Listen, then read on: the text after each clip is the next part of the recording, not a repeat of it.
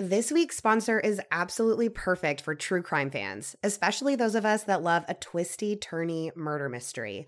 June's Journey is a game set in the roaring 20s. June's sister Claire and her husband Harry were found dead, and June is certain that they've been murdered. Now she must travel to New York, where her sister's estate was, to look after her niece and solve the mystery of Claire's death. You go along the journey with June, searching for hidden objects in different locations, from the parlors of New York to the sidewalks of Paris, uncovering hidden clues to solve the mystery as you go. I'm already on chapter 6, and the mystery has gotten so good. I cannot wait to uncover more clues. I'm also loving how you get to customize your very own luxurious estate island. That's right. Let your imagination run wild as you decorate your island with expansive gardens and beautiful buildings. My pool is literally insane. It has a waterfall. Discover your inner detective when you download June's Journey for free on iOS and Android. You know what I loved? The dog, kind of like the shaming post when they would do something and they would like post the photo, you know, like an answer for your crimes. That's what I need. If you want to have your dog or cat answer for their crimes and you want to send it in our DMs, I can't guarantee it'll make the IG story, but I love National Dog and Cat Day. So if you want to True Crime Creepers your pet up, send it to your girl.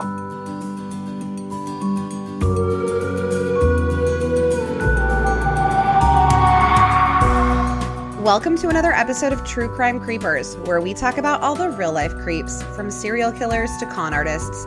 I'm Kristen, the true crime fanatic who loves to tell these stories. And I'm Mogab, the true crime newbie who hasn't heard any of them.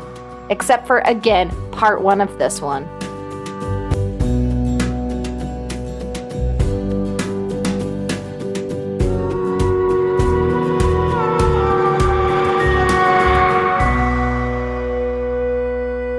Okay.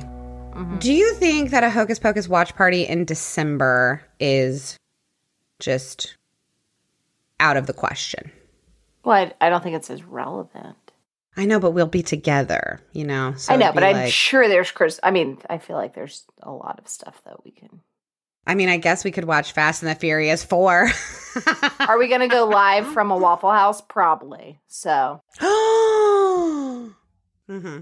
Maybe if we find one that, like, I feel like I could get behind the counter and, like, cook up a little something, you know? God, I'm so pissed that they tore that one down. I know. God, me too. I'm so sad about it. I know you're, like, emotionally devastated, but I'm like, man, content. We have such good content at that one. I know. But when I'm famous, adjacent, per se, I may open my own franchise. I think that's the dream right there, right? We know it's dirty. We already know it's dirty. You know the best thing is, too, is that I guess it's like the franchise names, that they're named like something kind of cool. So like my paychecks from, well, they were cash, you know, but you got the little thing, was from Texas Coast Waffles, which was like real big when like West Coast choppers and like all that. I felt like, oh, Texas Coast Waffles. And the one up here, I think, is like Derby City Waffles. So yours is obviously going to be Mo Gab, Mo Waffles, right? Mo Waffles, Mo Problems. Yeah, obviously. Duh. Obviously. I'm pulling another two-parter on you. Yeah, it is making things easy. I was watching The Bachelor. I'm very behind. And they did a, like, to be continued. And I was like, well, I'm used to this shit. So you're saying that I am, by virtue of doing this to you, I am helping you with the instant gratification that the internet has provided to us. So you're welcome. Yeah, but that's, you know me, I'm pretty old school. So that's like a newer, you know, that wasn't always something that I needed. You are the most old school person I know that's not actually old. I told you we did that generational training to learn how to like work with different generations, and you had to fill out like a survey, and you had to stand, because we work with, you know, women that are 18 and I work with women that are like 100. And so we had to do like, what is your generation by actual like birth year, which obviously I'm millennial, but then you had to fill out like preferences and like how you identify. And you had to stand up when they called yours. Oh my God. Did you identify with the greatest generation? Please tell me. It was called Traditionalist, and it was just me and the archivist that stood up. And at the time, she was like 80 years old, and it was just the two of us. Me and Marilyn. Shouts. You know what? I bet if I looked at like the criteria for each one, I'm sure everybody that knows you would have like pegged you as a traditionalist. Yes, 100%. I would have been the absolute opposite of that. I know. Like, and as you're far over here apart. like, why don't you want to travel with me? Because I'm trying to read a newspaper on the beach. You'll be making TikToks. Well, obviously. Why wouldn't we be making TikToks? This episode is sponsored by Prose. Supporting our sponsors really helps support the show. A couple of years ago, I decided it was probably time I figure out some kind of skincare routine.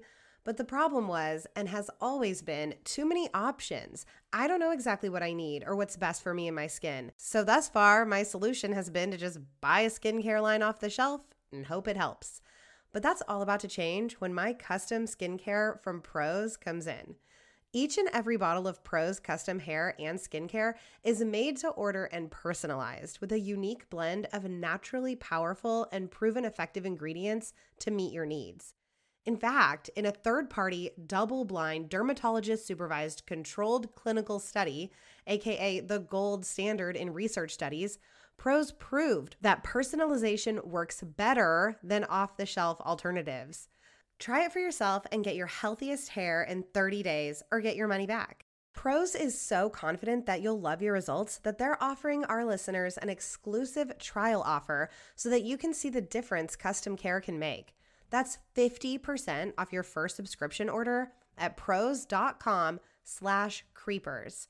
That's prose.com/creepers for your free consultation and 50% off your one-of-a-kind formulas. Prose.com/creepers.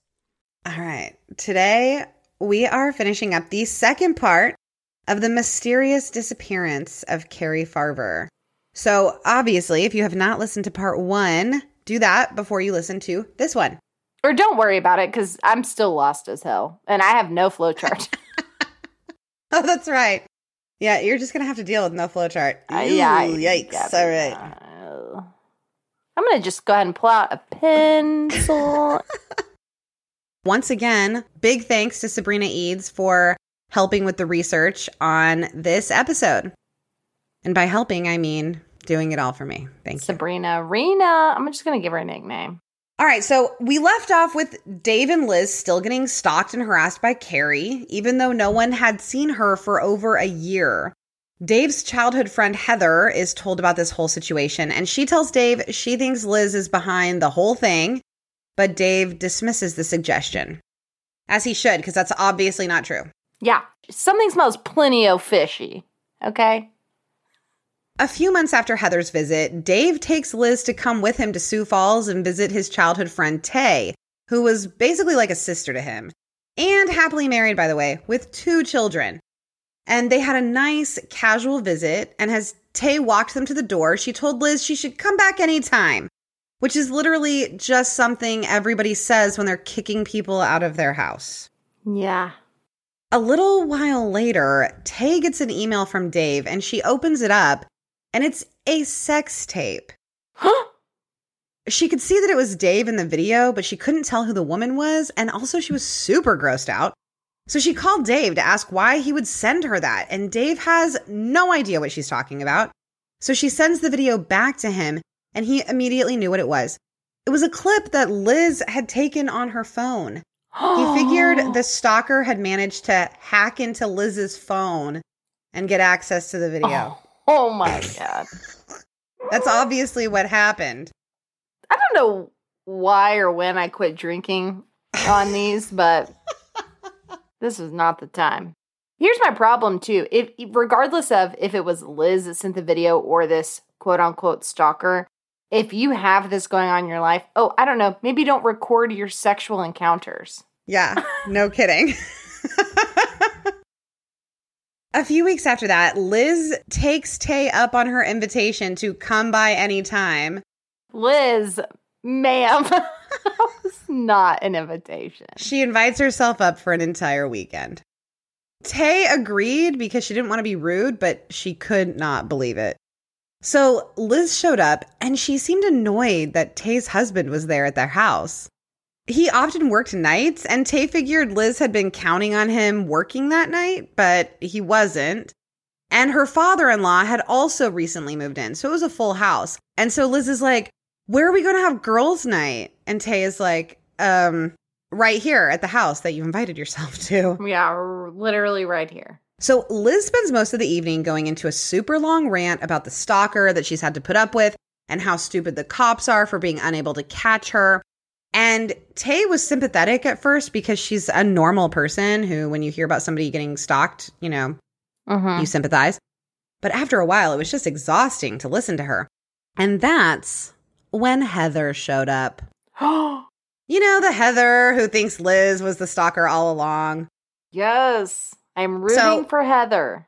Tay introduced them to each other, introduced Liz and Heather, and Liz said, oh, you're the one who came to see Dave. He should have brought you to my place when crazy Carrie threw that brick through the window. And Heather is super cold in her response, and she just said, I don't even know you. Why would I stay at your house? So Liz asked Heather what she was even doing at Dave's, and Heather said, and I quote, because this is just too good not to quote. Dave and I have been friends with benefits for decades. I will always be here. I was here before you, and I will be here after you. You're just the Wednesday girl. Oh my God. You're just the Wednesday girl. You just body bagged her. And then she left. Then she just left. She just Heather left? Uh-huh. Like, drop the mic, I'm out. Drop the mic, I'm out. So Heather leaves, and so Liz just starts peppering Tay with questions about Heather and Dave's relationship, and then about Tay and Dave's relationship. Like, why aren't you attracted to him? Why do you text him so often? Have you slept with him? It was like an interrogation. Get out of my house. Get out of my house. And then Liz insisted they go visit Dave's parents, who lived down the street in Sioux Falls. Yeah. So Tay called them, and they went down to their house for a visit. And Liz again went on and on about the stalker until Dave's parents were even more concerned than they'd already been. So she also told Dave's mom that she should talk to Dave about how much of his hard-earned cash he was handing over to greedy Amy for child support payments. Remember, Amy is like 12-year relationship, mother of his 2 children. It was pretty clear that Liz had no boundaries. His parents already knew this, though. They'd met her twice before, and both times it was because she just showed up to different events after being told not to come. Oh, God. Yeah, like they would literally hear Dave on the phone saying, don't come, and then she would show up. I can't imagine having that, like, gumption. Like, I'm just, like, I have secondhand embarrassment. It's like, it's not even secondhand, it's like third-hand embarrassment. Like, I'm embarrassed for the story you're telling me of these people I don't know. And I feel so uncomfortable. I can't imagine being like, yeah, I'm going to show up to this birthday party I was told not to come to. I know. Like, I'm uncomfy right now. Like, this is like a new scrunch face where it's like all to one side. Like, I'm just like, ugh. Then that evening, due to being short on beds, Tay invited Liz to share her bed. Oh. And it was like, because the father-in-law had moved in and they had 2 kids. Yeah. Her and her husband had kind of moved down into the basement and had kind of taken over the basement. So her husband works nights, so he's on an opposite sleep schedule. Right. So he isn't ready for bed. So he's like playing video games, but he's still like in the room. But Liz, I guess, didn't realize it. And he saw her staring at Tay around 5 a.m. And he spoke up asking if she was okay.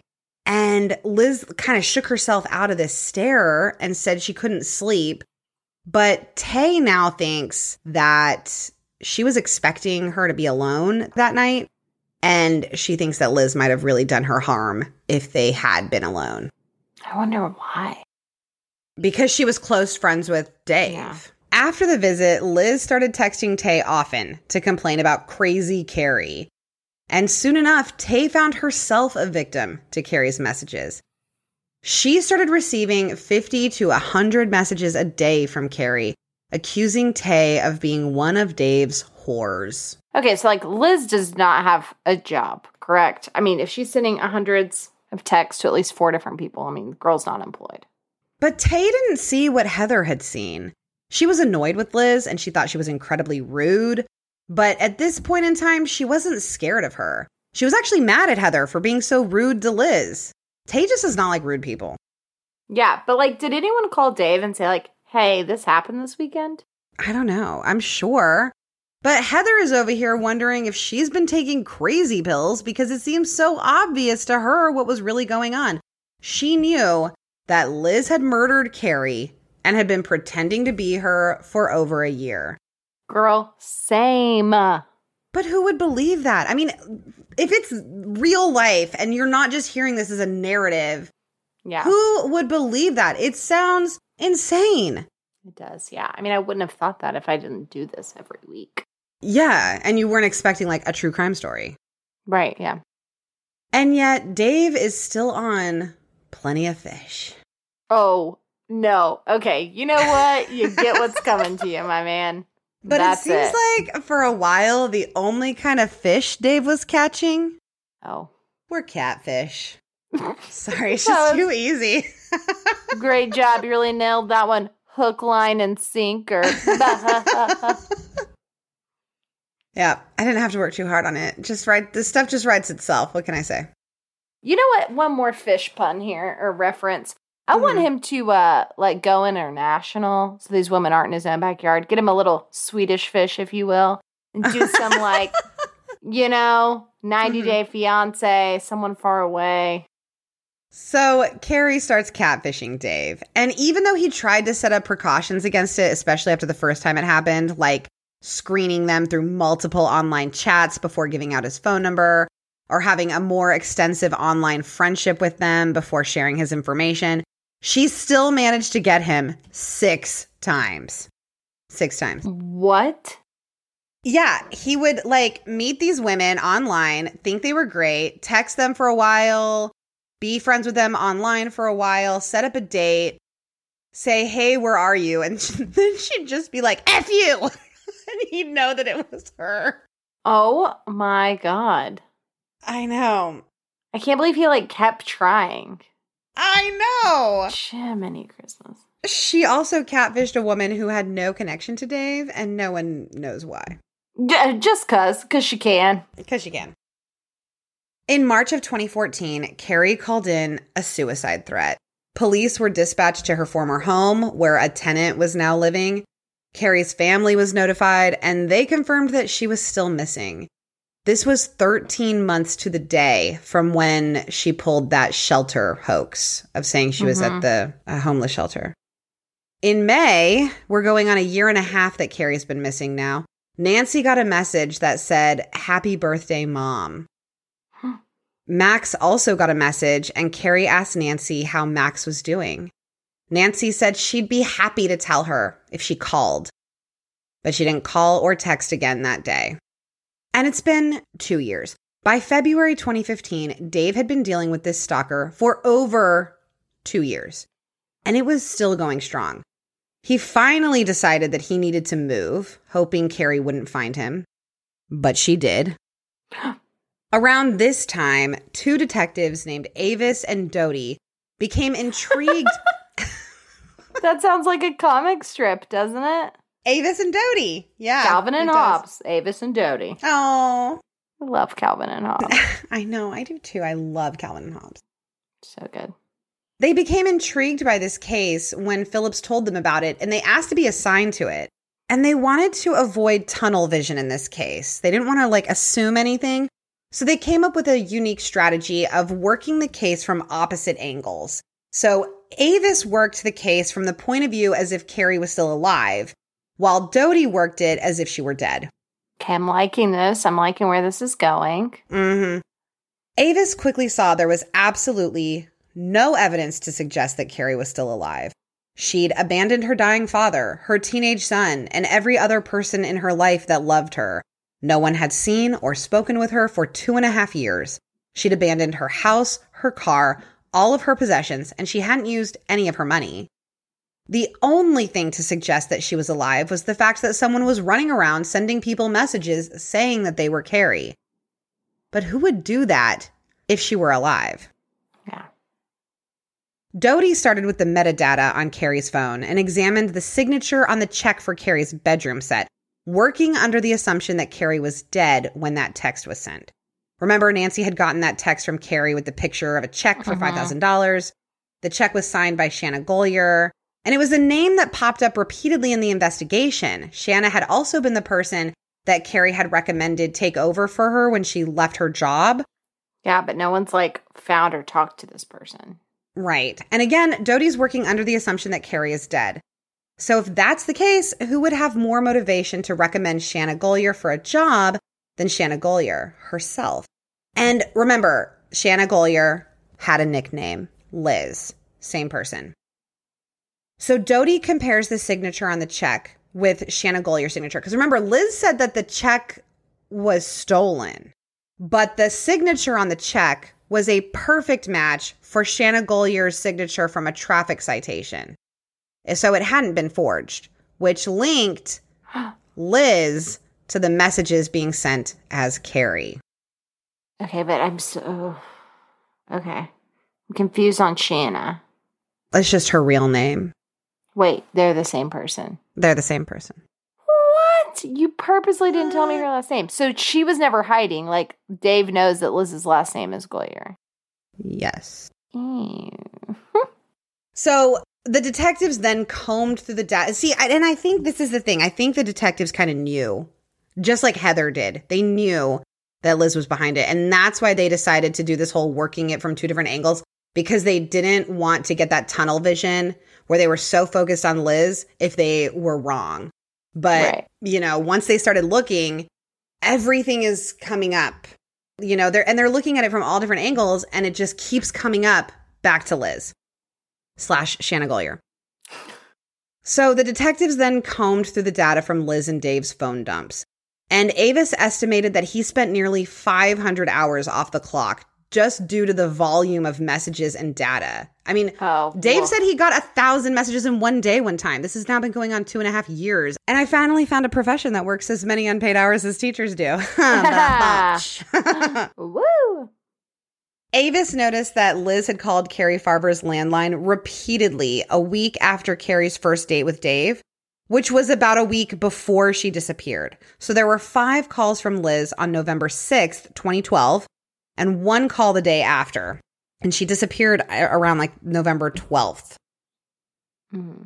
The examination also led to the discovery of a photo on Liz's phone of Carrie's car with the license plate taken on Christmas Eve, 2012, which was during that time period that her car was missing. Yeah. Yeah, she was missing. The evidence seemed to be piling up when they ran Liz's known prints and discovered they were a match to that unidentified print on the mint tin can in Carrie's car. What else do we need? But all of these discoveries were merely circumstantial. As Taylor Swift so eloquently puts it, no body, no crime. This is also why we can't have nice things. Meanwhile, Dave is still oblivious to Liz's red flags. If he is still on Plenty of Fish, I am. I guarantee you he is definitely still on Plenty of Fish. Meanwhile, Dave is still oblivious to Liz's red flags, and she asked him to spend Thanksgiving with her. Oh my God, no. Yes. And this is Thanksgiving 2015. This is a full 3 years since Carrie has gone missing. 3 years. And we're starting to get to yesterday time. I know. Dave agreed, but their plans were derailed when Amy called with an emergency. Her infant son, Mason, had a fever of 103, and she had to get him to the hospital, but there was a blizzard, and Amy was worried about driving in the snow when she was that upset. Yeah, same girl. Yeah, Mason wasn't Dave's kid, but he was the brother of his kids, and he still cared about Amy and Mason. And also, he's not a total asshole, so of course he said he would help. But Liz threw a fit that Dave was rushing to her rescue. Dave could not believe how selfish Liz was being, and he was over it. So he broke up with her again. 4 years too late, my friend. No kidding. Soon after that, Dave woke up one morning to tons of angry texts. He'd gone to bed the night before alone with his phone plugged into the charger, and somehow his phone had managed to send out rude and vulgar texts to every single woman in his phone. This does not feel real. I know. Some were just trying to pick fights, and others were just straight calling them whores. Even Amy was pissed at him. The only explanation Dave could come up with was that the stalker had snuck into his bedroom while he was asleep. It was common for him to just sleep practically comatose. Dave also discovered that the pistol he'd bought for protection from the stalker had also been stolen. Oh, no. Yes, so he reported that right away. In early December of 2015, Liz went to the police station to file a police report against Amy Flora. Detective Avis took her report. He was playing dumb the whole time because he knew exactly who she was. And Liz told Avis all about the stalking and how she realized it couldn't be Carrie. Remember, she kept calling her Crazy Carrie? It's Crazy Carrie stalking me. She realized it couldn't be Carrie because Carrie and Dave had only dated for 2 weeks, so that didn't make any sense. So she told Avis it had to have been Amy that was stalking her and Dave. She claimed that Amy had sent her threatening messages and that she had them on her phone, that Liz had them on her phone. So on December 5th, 2015, Liz told her roommate / ex-boyfriend Garrett that she was going to Walmart. And this was super strange because she usually avoided telling Garrett where she was going, and she'd get really angry if he asked her. I thought you were going to say she typically avoided Walmart. Because yeah. They're not together, but they're living together. Yeah, Garrett felt bad for her after Liz's house burned down. Garrett felt bad for her and her kids. He was worried about the kids not having anywhere to go. So he told them they could stay with him while she got back on her feet. But see what happens when people restock their empathy? She's not trying to get back on her feet too quickly. Yeah. See what happens? Mm-hmm. Stay vigilant, my friends. Yeah. And then that night, December 5th, 2015, a call came into 911 from Liz saying she'd been shot in the leg. What? She said she was in a park. She'd gone there to think after some fight with Dave, and someone came up and shot her in the leg. Police rushed to the park, and by the time they found Liz, she was unconscious. They quickly blocked off the park and searched for the shooter. They even had helicopters searching overhead, but they didn't find anyone. The bullet somehow missed all the major arteries and bones. So that's either super lucky or possibly planned. Yeah, either well-researched or bad aim. At first, Liz couldn't say who had shot her, but then she suddenly remembered who it was. Amy! Amy! So the police go to Amy, and they tell her that Liz had been shot. And Amy asks, like a normal person, is she okay? And the police say, maybe, but she says you shot her. And poor Amy is just standing there in her pajamas, and she just bursts into tears. And the cop says, you don't look like you just shot someone. Yeah. And Amy says, of course she didn't shoot anyone. She takes a polygraph, which she fails. But in the end, they rule her out. Because she's hysterical, right, probably. And they do end up ruling her out as a suspect because they know polygraphs are stupid. Maybe. I don't know. They didn't say that, but... You know how I feel? I like to apply those, like right. She failed it? Of course she did. Or like, oh, right. Yeah. But sure. not Amy. Yeah, not Amy, though. Of course she did. She's hysterical. Yeah. I mean, I can't, Poor thing. I'm willy-nilly over here. It's situational. Nothing's black and white. Yeah.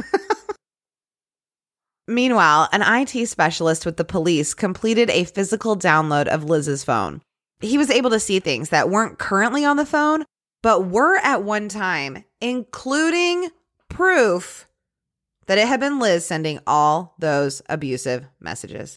Yes. Also, doesn't it freak you out how, stuff is never really gone? Yes, but it's also confusing because sometimes it's gone.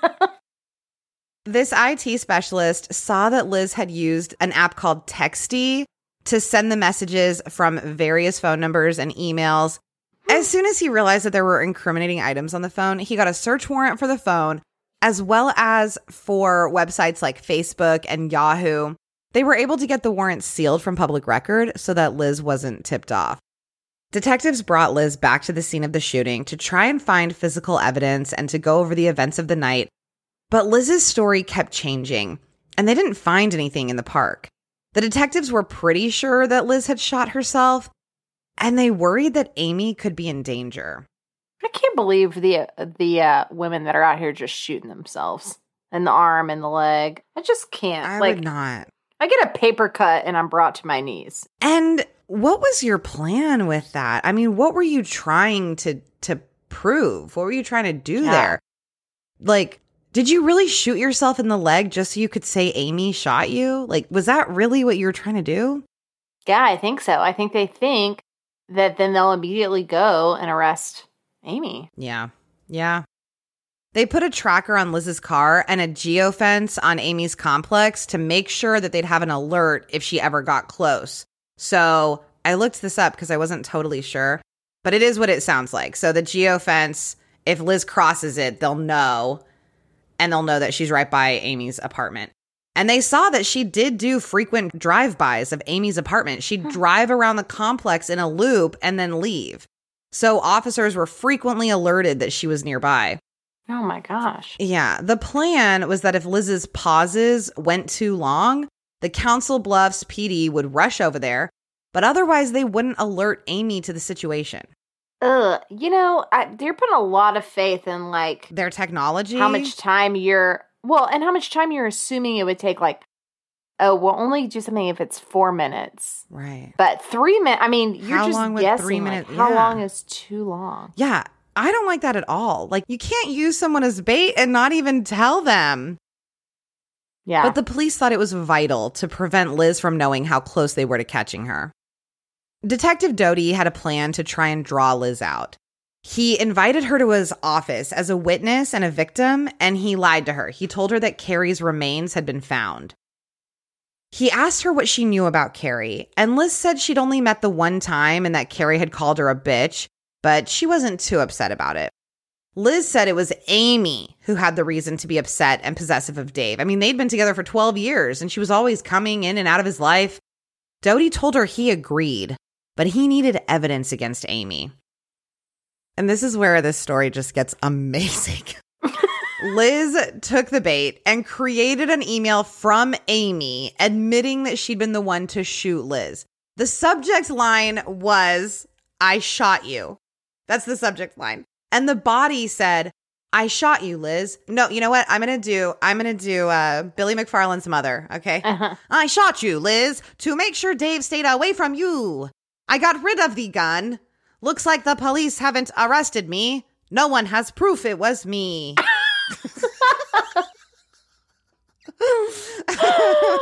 That's the best she had. That's the best she had. Yeah.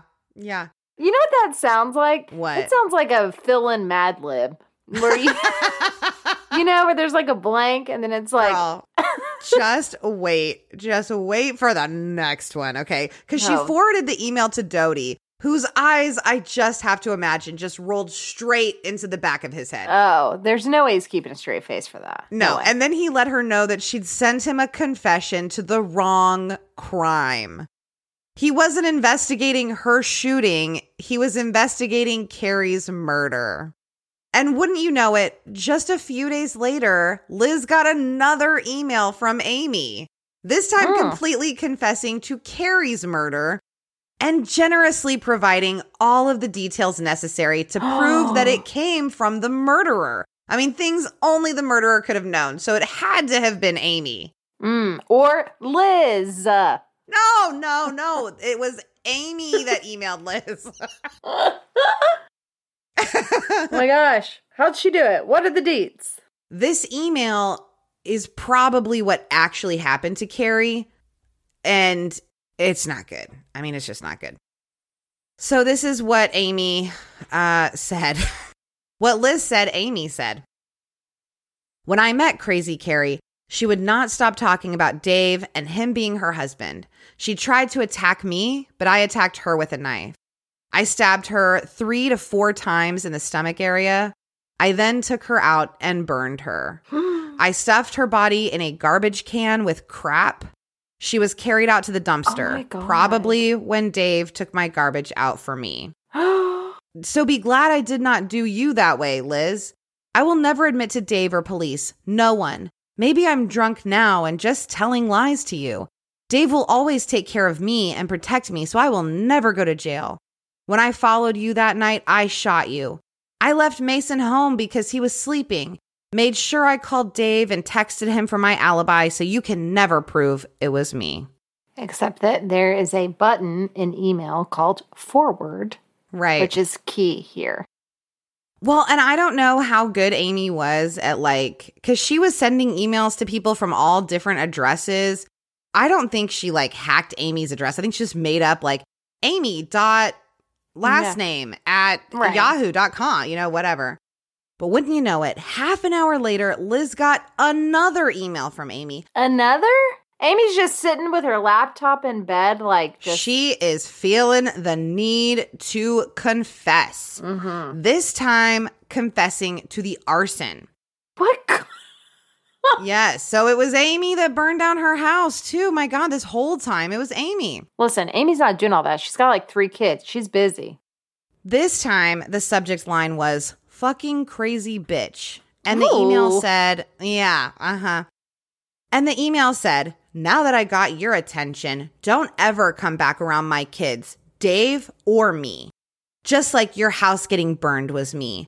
That's another thing that Dave won't believe ever, except I'm putting it in writing here in this email. She didn't say that last part. That was just me pointing out the obvious. Mm-hmm. It was really helpful of Amy to finally confess after 3 years, just days after a detective asked Liz to help him find evidence. I mean, God, that seems very convenient. yeah. Even more helpful that she decided to confess it all to Liz, who she didn't even really know. And confess everything, not even just the one thing they were looking for. Right, but also just tell them over and over again how nobody will ever know it was me. Right. Because I'm just telling you in an email. And I just have to wonder if Liz really thought anyone was going to buy this. I mean, I would think so.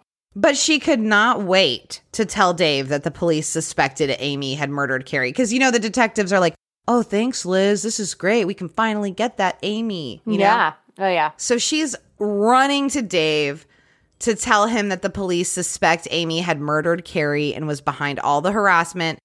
Hey, Dave, your ex-wife killed your ex-girlfriend. That's right. How she's telling that. Yeah. And I just happen to know about that.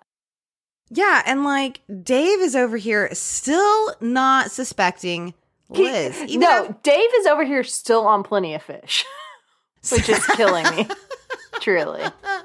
He's updating his profile, Dave was in the middle of updating his profile. Yeah. And he was going to ask Liz's opinion, but then he remembered that she's super jealous, but obviously not so jealous that she's stalking him. Right, obviously. This show is sponsored by BetterHelp. We all carry around stressors, big and small. For me, this comes in the form of work, too many deadlines, relationships with people, irrational fears of the future. When we keep them bottled up, it can really start to affect us negatively, mentally and physically. Therapy is a safe space to get things off your chest and to figure out how to work through whatever's weighing you down. My therapist has really been helping me work on coping skills for how to handle my stress, how to handle day-to-day tasks that I struggle with, as well as working on communicating and improving personal relationships and just talking through problems with somebody who understands. It's something I wish I'd started ages ago, but finding a therapist is so overwhelming. Are they taking new patients? Are they taking insurance? And once you find one that says yes to both of those, are they a good fit? If not, you have to start the process all over again. If they are a good fit, you've got to figure out some way to fit appointments into your busy schedule. But BetterHelp takes away all of those barriers, and I'm so thankful. I love my therapist. I really feel like they took my questionnaire that I filled out when I signed up and really used it to match me to the perfect person. So if you're thinking of starting therapy, give BetterHelp a try. It's entirely online, designed to be convenient, flexible, and suited to your schedule. Get it off your chest with BetterHelp. Visit BetterHelp.com/creepers today to get 10% off your first month. That's BetterHelp, HELP.com earnin.com/creepers. Life doesn't happen bi-weekly, so why should payday? The money you earn can be in your hands today with EarnIn. EarnIn is an app that gives you access to your pay as you work, up to $100 a day or $750 per pay period. Just download the EarnIn app and verify your paycheck, and then access your money as you earn it instead of having to wait for it to hit your account.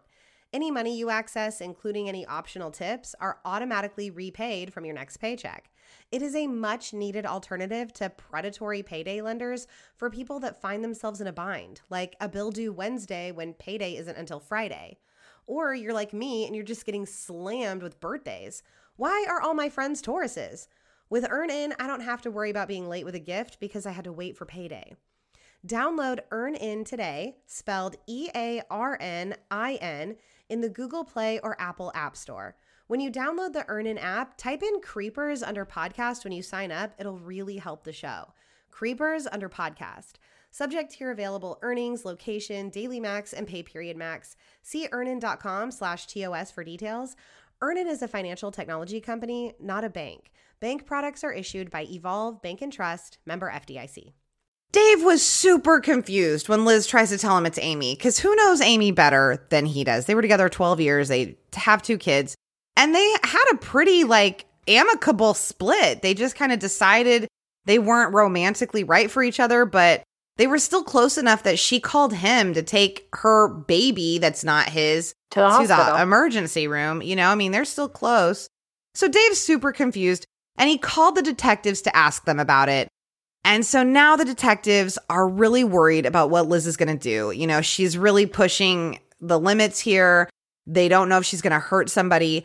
So Avis and Dodie came to Dave's work, and they finally told him that Liz was the one that had been making the threats. They know that for sure. And they told him that. They didn't tell him anything else, but they advised him to avoid her at all costs. I feel like if we know she's murdered someone, the warning should be a little bit more than you should probably keep your distance. Well, it wasn't keep your distance. It was avoid at all costs. Because I guess, what else? What else are you going to advise him to do? She stabs people and puts them in a trash can. So you should, break up with her and move across the country. And take all of your loved ones. And throw away your cell phone. And sign up for witness protection. Yeah. So I want to push pause on the investigation here and tell you a little bit about Liz's background. Oh, no. No. You know where I stand on this. You're going to want to hear this. Okay. It is not, look, we are not serving up empathy on this blame buffet today, okay? That is not what this is about. So she was actually born Shanna Kay, and from early on, her life was filled with violence and trauma. She'd been taken from her mother, Dee, as a toddler because of Dee's abusive boyfriend, Al, who was also Shanna's dad. And soon before Dee was set to get Shanna back from the state, she was killed when an 18-year-old kid who knew he wasn't supposed to be driving because he was epileptic had a seizure and killed her as she left a laundromat. After Dee's death, Shanna was placed in a foster home. And when she was 5, her foster grandmother was murdered by an ex-boyfriend that stalked her and then shot her. Oh my God. Yeah. This is sad. Okay, now I'm here, with all my feelings mixed up. You won't be there long. Okay. Because Shanna didn't like her foster mother's strict religious views, but she still continued to live with them even into adulthood. But she got married when she was 20. She was divorced by 22. Immediately after her divorce, she became pregnant with another man named Raymond. This is when I told you I probably should have made you a flowchart, but I didn't. So great. I'm going to have you just follow me. She became pregnant with a man named Raymond, but then she moved in with another man named Neil Munson. And she told Raymond they're just roommates. Okay. She had a baby boy that she named Cody, who was the spitting image of Raymond. But by that time, Raymond knew that Neil was not just Shanna's roommate. They were in a relationship. What was your first clue? And Neil had his own baby, Gavin, who was just a little older than Cody, and he shared custody of Gavin with the baby's mother, Rachel. This is offensive that you're like, follow me through this. Like, I'm supposed to keep up. I know. Okay, so to recap, we've got baby daddy Raymond, boyfriend Neil, baby Cody. Yeah. All right. Neil, boyfriend Neil, also has a baby named Gavin with his ex-girlfriend, Rachel. Yeah.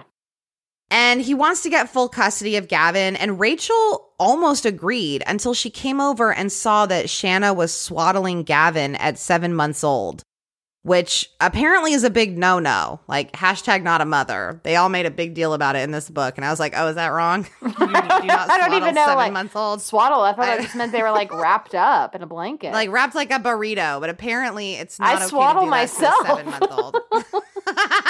Right. Like, I'm always trying to stay swaddled. Like, I want to be in a Snuggie burrito all Maybe the time. you should have been swaddled until you were 7 months old. I'm sure there's going to be tons of people in our comments the moms are going to telling me exactly why. Rachel, yeah, not me. Rachel called Neil's mother, Gloria, to tell her, and Gloria decided that because Neil was so influenced by Shanna, that as long as Shanna was around, Gavin was going to live with Rachel. So now it's just Neil living with Shanna, who is Liz, and her baby, Cody. And then tragedy struck. On January 29th, 1999, Gloria was watching Cody, Shanna's baby, and he'd been quiet all day. And she dozed off for a bit, and when she woke up, Cody wasn't breathing. So Gloria called 911. She tried CPR, but the baby died. And it was discovered that he had shaken baby syndrome. Oh, no. I have a dumb question. Is that really only caused by someone shaking a baby? Like, there's nothing else that can cause that? Again, hashtag not a mom. Not a mother, not a doctor. But it did say in this book that to get shaken baby syndrome, you can't just like jostle a baby. That's not going to give it to them. It said that you had to like violently shake a baby for 20 seconds or longer for it to get shaken baby syndrome. Who's doing so that? it cannot be caused by like an accident. You can't like accidentally give your baby shaken baby syndrome. Yeah, like, the little like bounce and like coddle right. thing. I think that there are other things that can happen to a baby that appear as shaken baby syndrome. So Neil told his mother that Shanna had called him the day before saying, "Come home, I dropped the baby." But he seemed fine, so they hadn't taken him to the ER. And unfortunately, the police zeroed in on Neil as having been responsible for shaking Cody to death. He admitted that he would like toss the baby in the air, but apparently the police did not understand the diagnosis because, again, shaken baby syndrome means that someone shook the baby violently for 20 or more seconds.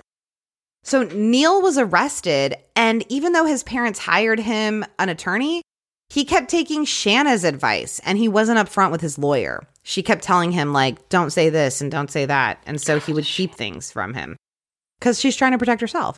Yeah.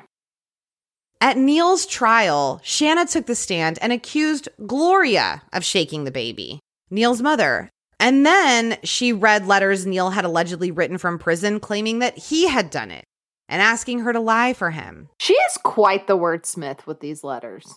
No kidding. She's just out here like drafting all kinds of correspondence. Like, what's the deal? Yeah, exactly. And Neil had a learning disability, and he probably didn't write any letters from prison. Neil ended up serving 8.5 years in jail for Cody's death. For Cody? Oh my God. But Shanna moved on easily enough. Don't you worry about her for 1 second. I was not. She had a second child, a girl named Trina. Couldn't find any information on Trina's dad or where Trina came from, just said she had Trina. Then she had a son named Peter with a man named Dirk Rhodes. And her and Dirk split up. He said because of her over-the-top jealousy. I can't imagine that. It seems so out of character. But they... Yes. But they co-parented Peter. And at one point, Dirk started dating a woman named Melissa. And Shanna didn't like that. Oh, did she get letters? No, but at one point, she basically barricaded her inside Dirk's apartment. Like, Melissa was inside the apartment, and Shanna is like so upset that they're together that she comes to dump off Dirk's stuff. But we're talking also like furniture, like bookshelves. Yeah, it's not like a Letterman jacket. Right. And she just piles it all 7 feet high in front of the front door so she can't leave. Oh my God, listen, I'm never moving stuff voluntarily if I've broken up with someone. Like, I'm not moving your furniture, bro. You know? Yeah, we are in our 30s. We are past the point of helping anybody move. Sorry. Oh, well, you tell that to everyone that's like, oh, you drive a truck? No. Yeah, you heard it here first. No. You say, you're 35. Here's a phone number to a moving company I recommend. Oh. She had to call a friend and ask her friend to come over and help her get out of the apartment. Shanna keyed Melissa's car, doing nearly $4,000 worth of damage. And then she started single white femaling Melissa hard. Do you know what that means? No. Jeez, Mogab. I think Single White Female was a movie about I think it's a song. A woman who becomes obsessed with this other woman, and she basically like changes herself to look like her, be her. Okay. She signed up for a pharmacy tech program at the local college, which is what Melissa did. They had completely opposite hair until Shanna dyed hers blonde and got extensions to match Melissa's haircut. She even got the same car as Melissa. Oh my gosh, this happened in One Tree Hill, too. Single white female. I get very upset at the patterns of behavior that seem to always get dismissed. I mean, this has happened in like so many cases where it's like, they did this crazy thing and this crazy thing and then this and this and this. And then all of that gets dismissed or written off until, and then they murdered someone, you know? Like. Yes. Melissa and Dirk ended up getting married and having a child together. And Shanna continued to harass them. She sent Melissa a letter at her work trying to convince her that Dirk had cheated on her with Shanna. Eventually, Dirk and Melissa divorced, and Melissa figured, at least now Shanna will leave me alone. But it took a while.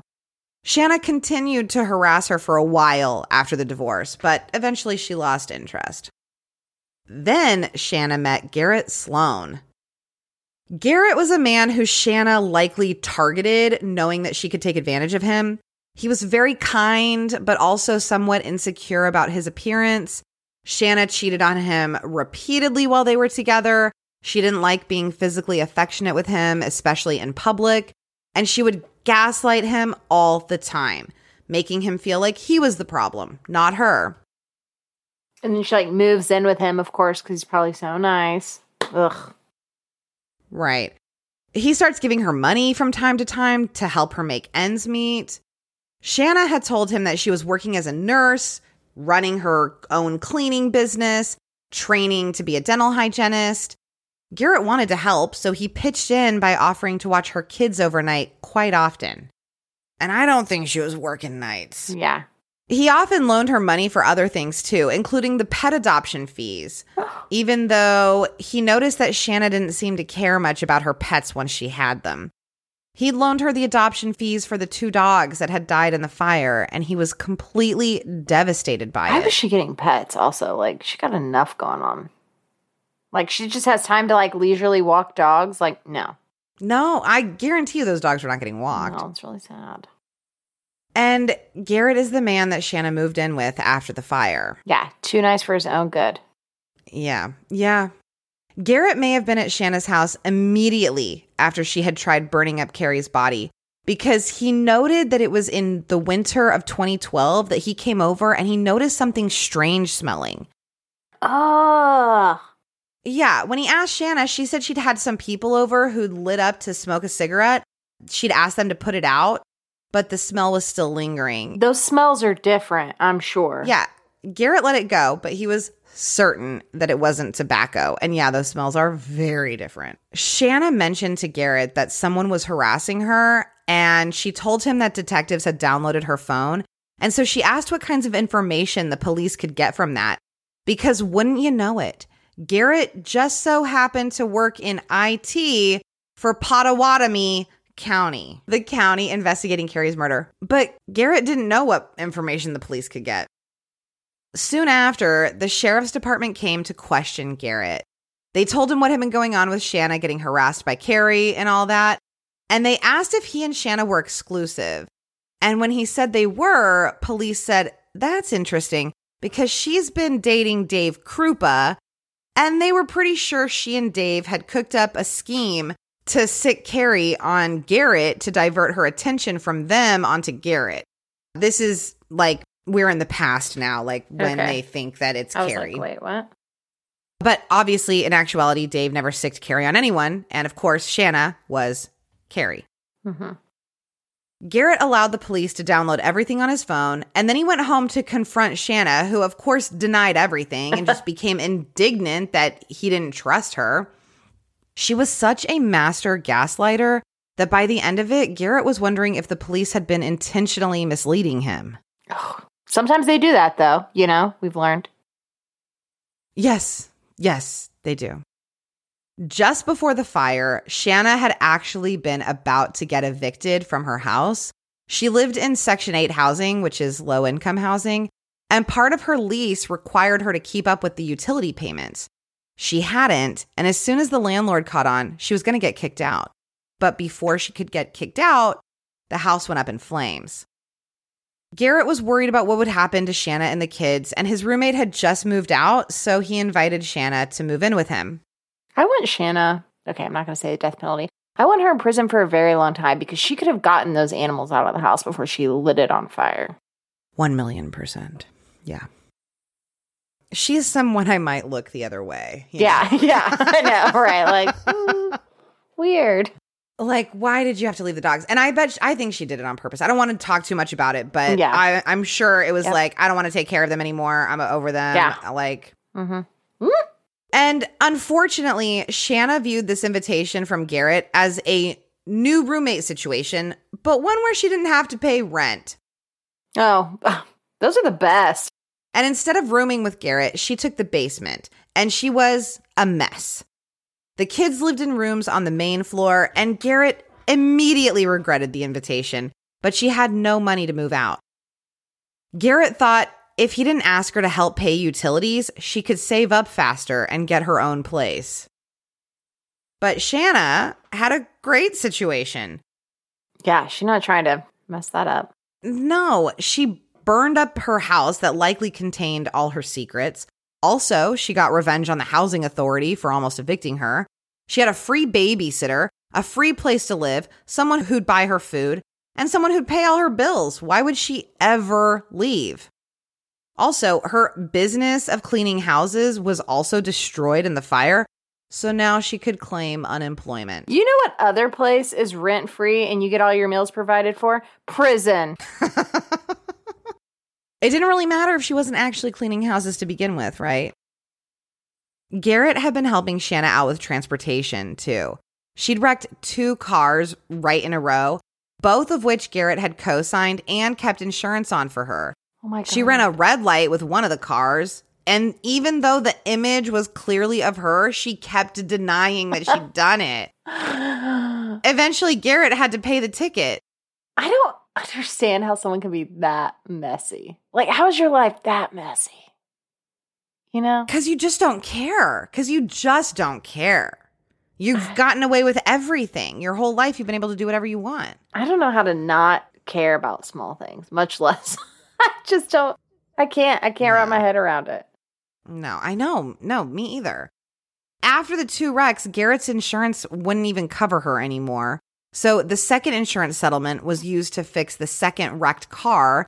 And then Garrett just paid off that loan and gifted it to Shanna, got his name off the title, and never helped her get another car ever again. Great job. Thank God. In the spring of 2014, Garrett was hospitalized for heart trouble. Shanna did not visit. He wasn't surprised, but his family was pretty outraged on his behalf. But he used this health scare to get back in shape. He started taking better care of himself, even though it wasn't a heart attack. So he's doing better. He's doing good. Good. I hope leave him alone. Exactly. In the autumn of 2015, so this is around the time the police are starting to suspect that Shanna is Carrie, but it's just before she shoots herself in the leg. Garrett and Shanna's relationship ended. Shanna's still Liz. I keep getting confused between the Shanna and the Liz. Yes, Shanna is Liz. Garrett wanted her out of the house, but she refused to go. He could have kicked her out physically, but he was more concerned about what she'd do to the house once she was out. Yeah, set it on fire, bro. Right. So in January of 2016, Garrett paid for a U-Haul and the deposit and rent for Shanna's apartment so he could get her out of his house. He told her never to darken his doorstep again. She was still recovering from that gunshot wound, though, so he did help her move because Garrett is such a nice guy. And that basically catches us up to present day. It's just honestly amazing what Shanna was able to pull off. I mean, she was literally living like 4 separate lives all at the same time. All the time. That's a mess. That's a fruit salad. Just, I mean, you talk about yeah, all the stuff in like one. I just can't. I know. I don't even remember half of what I just said. Yeah, I know. You these two parters like so much. It's like a blacked out. I know. This is also about the same time that Dave is learning that Liz was the one behind the threats. And he was stunned.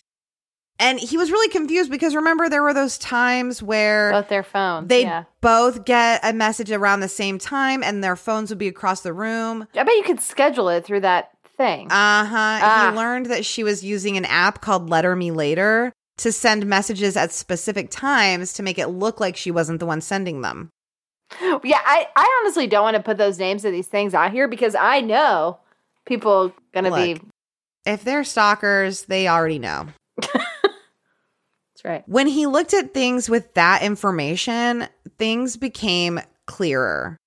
Detectives thought about how they could use Dave to finally catch Liz, and they thought that if they got him to move in with Amy, that would just really stir Liz up into a frenzy. That's not okay. Like, I'm really worried about Amy here. She's getting the short end of the stick. They suggested to Dave that he move in with Amy to protect her and the kids, but they were already watching the house and protecting Amy, but I still feel like they should have let her know. What's he going to do? Like, it's his responsibility. Yeah. I think that was their ploy to get him to go. Like, you're going to be the man and protect her, you know? And he's like, yeah, I am. In February 2016, despite having moved Shanna out and paid for the U-Haul, she kept wreaking havoc in Garrett's life. Ugh. So he worked for the IT department for Pottawatomie County, and he had to be put on leave during the investigation while his house was searched for evidence of her crimes. And luckily, his bosses didn't actually think he'd been involved, but they needed to avoid even the appearance of anything being sketchy, and they weren't entirely sure that he wouldn't share any information that he learned with Liz. Here's the thing, like, even though they don't think you're involved, like, that's still embarrassing at your job. Yes, like, oh, you were housing the crazy girl? Like, no one wants that. Well, and that's why I don't understand Dave, because he kept dating all these women. And I'm like, weren't you embarrassed the last 7 times that they ended up getting these horrifically abusive, horrible, threatening messages? Like, yeah, didn't that embarrass you? If I had to like divvy up responsibility here, I do feel like a lot of it's on him because he kept bringing women into this situation against their knowledge, you know?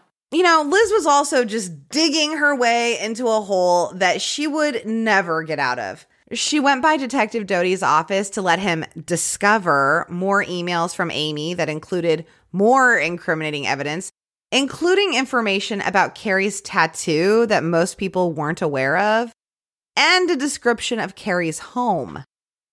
So they realized based on the emails that the murder most likely occurred in Omaha. So they had to work with the police force there to proceed with the case. And in the emails, there was also a claim that the murderer had killed Carrie in her own car.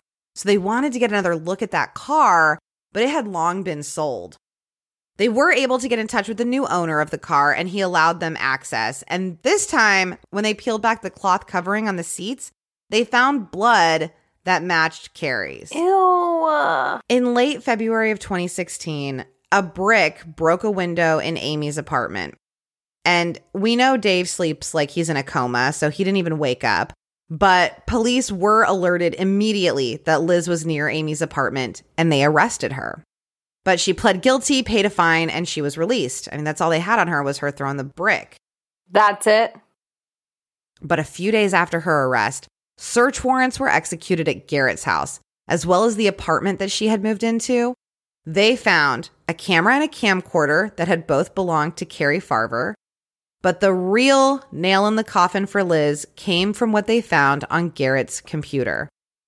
Y'all know I'm no expert in computers, so I definitely fully understand everything I'm about to say. Yes.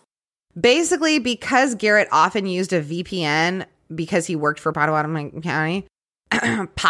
County, and because Liz had leached off his internet, police realized that they could track and trace her IP addresses even if she used proxies or other ways to disguise herself. I actually understood all of that. Excellent. So on December 22nd, 2016, over 4 years after Carrie Farver had been missing, Liz was arrested for her murder. She used forged tax returns to get Omaha's best lawyer and then never paid him. What? Oh, man. That's great. The evidence against Liz was pretty damning. There was the proof that it had been her pretending to be Carrie and sending all those abusive messages for years. I mean, they knew that for a fact. They could prove that. That, to me, is what makes me mad that it took so long. Like, if you know that she's pretending to be this woman, how can you not question what happened to the woman she's pretending to be? I think the problem was that there was no body, no evidence that Carrie was actually dead until maybe they got that blood off the car. No body, no crime. But they still don't have, a body. It is hard to try. And obviously, I'm an expert. I'm a lawyer and I've been to law school. Just kidding. Also a doctor and a mother. Doctor, mother, #no. But I have read a lot about this. And from what I understand, it is harder to try a case that doesn't have a body, but it is like nowhere near impossible. Like you can try cases without a body if you can prove murder in other ways. You know, probably best practice to find that body. You know, you want to find the body. But when you can't and you know the person's dead, it's good to have options. They also had the photo of Carrie's car that was taken in December, long after her murder. And in February of 2017, dear old Dave found a tablet that had been in storage, and he turned it over to the police. And there were several images on it that had been erased, including one of Carrie's foot after she had been dead for several hours. Oh my God. Who's out there taking photos of a dead body with an iPad? Well, and it seems like it was just a photo of her foot. So I don't know if she's like accidentally taking all these photos of like the car and this foot. I don't know. But she had a tattoo on her foot, so they knew that it was Carrie's foot. And a forensic pathologist determined that it was a foot that was in decay. Oh. And this photo was incredibly important because Carrie's body would never be found. They still have not found her body. Probably because she burned it and then put it in a trash can. Yeah, she told us what she did with it. Yeah, sent it to the dumpster. So they wouldn't find her body. And so it was important, this photo that proved that she was dead. But that's a little weak, you know? So Liz opted for a bench trial instead of a jury trial, which means that the trial would take place only in front of a judge, not a jury. There'd be no jury. When can you decide that? You can waive your rights. It's a right to you have a right to a jury trial. Right. You can always waive your right. Her trial was set to start on May 10th, 2017, where she would be prosecuted for first-degree murder and second-degree arson of a rental home. The death penalty was not on the table because there needed to be at least one aggravating factor, like a murder for hire or previous murder convictions. I'm sorry. I'm aggravated. And the dogs for me are what did it. So let's just go ahead, look the other way here. It's the dogs. It's the dogs for me. Well, and if she'd been held accountable for her child's death, she might have been eligible for the death penalty. But, okay, look, the prosecution didn't have the murder weapon, the body, or really even a strong motive. But what they did have was 32 witnesses. 32? That's a lot. The defense had 0 witnesses. Deputy Cava had a PowerPoint that showed how Liz used proxy servers and VPNs to lure Carrie into a trap, which could definitely prove premeditation, which they would need for first-degree murder. They also had cell phone pings, the use of Carrie's debit card to buy items at Walmart and Family Dollar. Yeah, I forgot about that. She was buying cleaning supplies, by the way. Oh, okay. Mm-hmm. As well as the Facebook activity after the murder. So it might all be circumstantial, but circumstantial evidence is still evidence.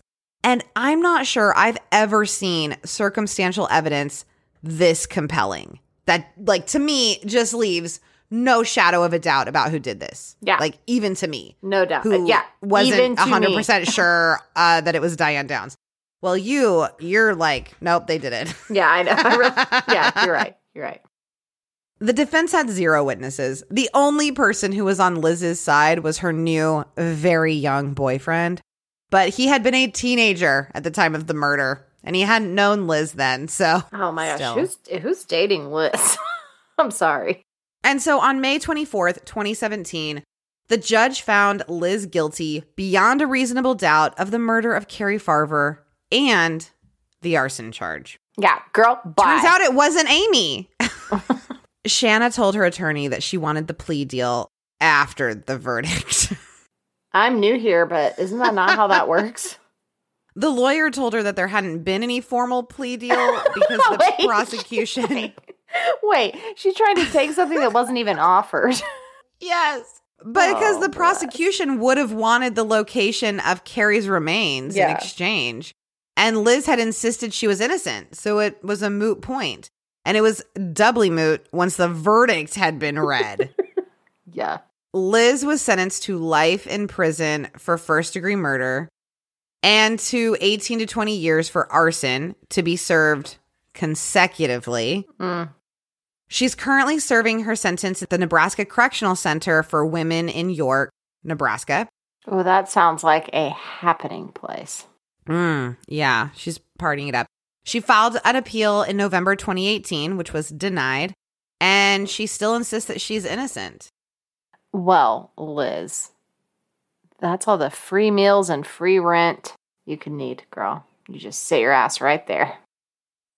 Yeah, no kidding. Okay, I want to look this woman up. In spite of her kids, Trina and Peter, seem like they're doing really well. Trina's living with a supportive foster aunt, and Peter lives with his father. So they're doing good, luckily. It's shout out time. It's shout out time. Shout. How does that go? Shout. It's famous adjacent time. Hit it. These following people, you're now famous adjacent. They started calling it, though, famous adjacent. I know. That's my favorite part, because I guess that is true because we're famous adjacent. But once we're just actually famous, then they get promoted to then famous. They'll be famous adjacent. I know. Yeah. Mm-hmm. So make us famous, and then you'll be famous adjacent instead of famous adjacent, which is what you are. What you are right now. We are so sorry. We're so sorry. We wish we were famous too. Yeah, honestly, girl doesn't even have a coupon code yet. What do you want? You know? All right. Shout out to Mary Poulos. Did somebody do this? Did somebody really do this? Yeah, they did. I'm just going to go for it. Shout out Seymour Butts. Is that really the name they signed up under? No, I know you probably know who this is. It's not Russell. It's not? He already got a shout out. Babe, did you sign up for the Patreon under Seymour Butts? Silence. Absolute silence. You know what? You are now famous unadjacent. And you're in the doghouse. Major shouts to Amber Lindauer. And Rachel Frankel. Shouts to Shelly. I'm going to do this one phonetically because I really appreciate it. Ma-Kay-La. Major shouts to Chris Garcia. And Kelly Campbell. Julie Siegel. And last but not least, Justin Ware. Thanks, everybody. Whoop, We love you guys. Thank you. Seriously, thank you so much for subscribing to our Patreon. We appreciate it more than we can even tell you. Thank you so much. If you would like your own famous adjacent shout out, please consider subscribing to our Patreon. You're going to get a bonus episode coming in September. We've got our mini creeps up there. Mogab is wax sealing these envelopes to send out these thank you cards and stickers. So get ready. It's adorable. And you're going to, be missing out if you don't get it. Plus, you get a shout out on the podcast. So sign up. Get us closer. Get us 2 weeks closer to a 2 weeks notice. You know what I'm saying? You'll find that link in our show notes. It's patreon.com/truecrimecreepers. Thank you, thank you, thank you. We appreciate you. Leave us a 5-star rating and a review. You're the best. Major love. Follow us on social media at CreepersPod on all the things, on the Twitter, on the Facebook, on the Instagram. Also, we haven't really been saying this, but join our Facebook discussion group. We're having a really good time in there. True Crime Creepers discussion group. And join us in there. That's been a lot of fun. So thank you, thank you, thank you. And good night. Send us pictures of your dog. Go eat at the Waffle House. Bye, peeps and creeps.